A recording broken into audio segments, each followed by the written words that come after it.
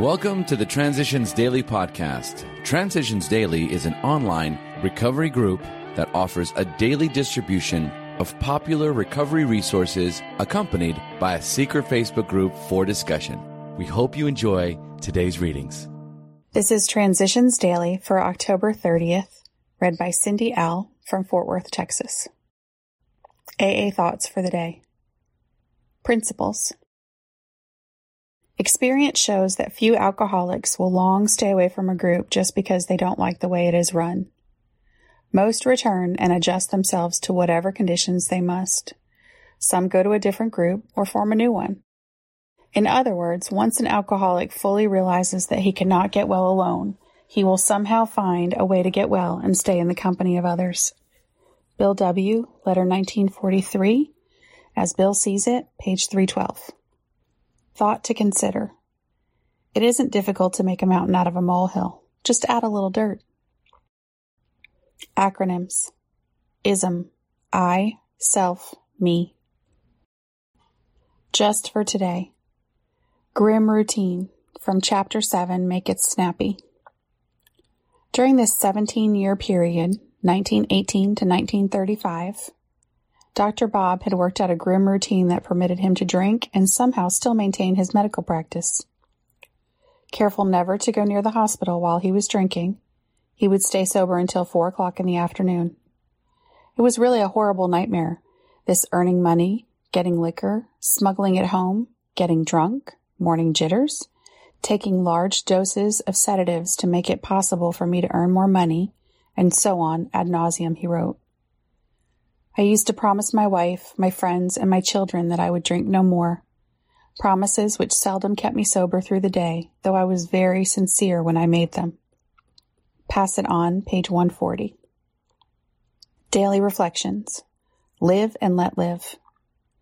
Never since it began has Alcoholics Anonymous been divided by a major controversial issue. Nor has our fellowship ever publicly taken sides on any question in an embattled world.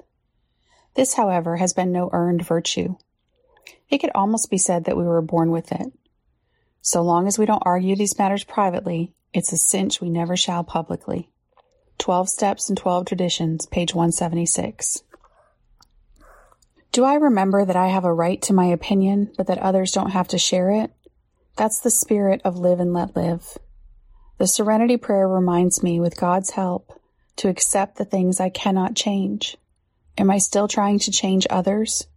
When it comes to courage to change the things I can, do I remember that my opinions are mine and yours are yours? Am I still afraid to be me? When it comes to wisdom to know the difference, do I remember that my opinions come from my experience? If I have a know-it-all attitude, aren't I being deliberately controversial? As Bill sees it. Loving advisors. Had I not been blessed with wise and loving advisors, I might have cracked up long ago. A doctor once saved me from death by alcoholism because he obliged me to face up to the deadliness of that malady. Another doctor, a psychiatrist, later on helped me save my sanity because he led me to ferret out some of my deep-lying defects. From a clergyman, I acquired the truthful principles by which we AAs now try to live. But these precious friends did far more than supply me with their professional skills. I learned that I could go to them with any problem whatever. Their wisdom and their integrity were mine for the asking. Many of my dearest AA friends have stood with me in exactly this same relation. Often, they could help where others could not, simply because they were AAs. Grapevine, August 1961. Big Book quote. The fact is that for most alcoholics, for reasons yet obscure, have lost the power of choice in drink. Our so-called willpower becomes practically non-existent. We are unable at certain times to bring into our consciousness with sufficient force the memory of the suffering and humiliation of even a week or a month ago. We are without defense against the first drink. Alcoholics Anonymous, There is a Solution, page 24. 24 hours a day. AA Thought for the Day. I have real friends where I had none before. My drinking companions could hardly be called my real friends, though when drunk we seemed to have the closest kind of friendship. The idea of friendship has changed. Friends are no longer people whom I can use for my own pleasure or profit. Friends are now people who understand me and I them, whom I can help and who can help me to live a better life. I have learned not to hold back and wait for friends to come to me, but to go halfway and to be met halfway, openly and freely. Does friendship have a new meaning for me? Meditation for the day. There is a time for everything. We should learn to wait patiently until the right time comes. Easy does it. We waste our energies in trying to get things before we are ready to have them, before we have earned the right to receive them.